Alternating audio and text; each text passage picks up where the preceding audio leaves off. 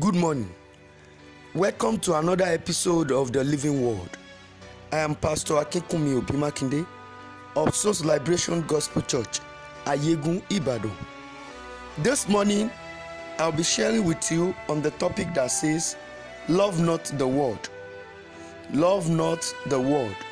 I read from the book of 1 John chapter 2, verse 15 to 17. It reads, Love not the world, neither the things that are in the world. If any man love the world, the love of the Father is not in him.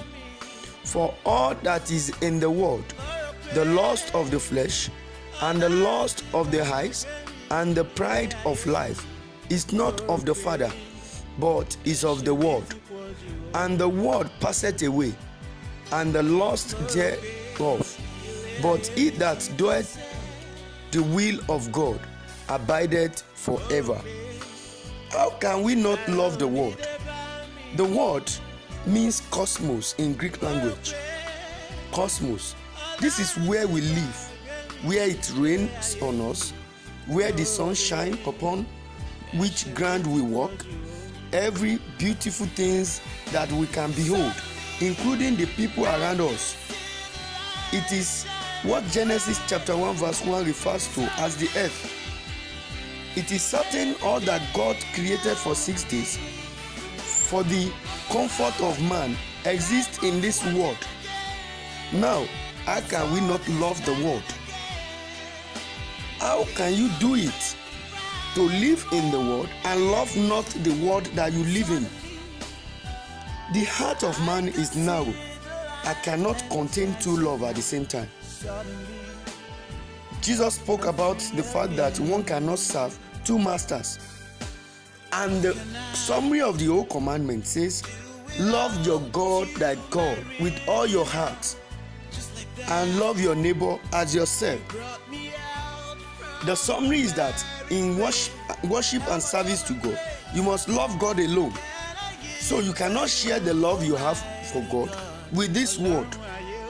Man cannot love the world and love God at the same time. You may want to ask, why did God create it when He does not want us to love it? The world was not so in the beginning. In book of John chapter 7 verse 7, Jesus himself testified that everything in the world is evil. The world became evil the moment the devil and his angels are cast down from heaven to the world. Revelation 12 verse 9 says, woe unto the world. Another version says, cursed be the world. So it is the devil that was cast down that polluted the world. And it's different from what God created in the beginning. That is why 1 John chapter 2 verse 15 says, he's urging us not to love the world and to be crucified to the world, to be mortified against the things, to the affairs and excitement of this world. By tomorrow, I will share with you those things that are in the world that a Christian should be careful of, that you should be weary of. Let me pray for you.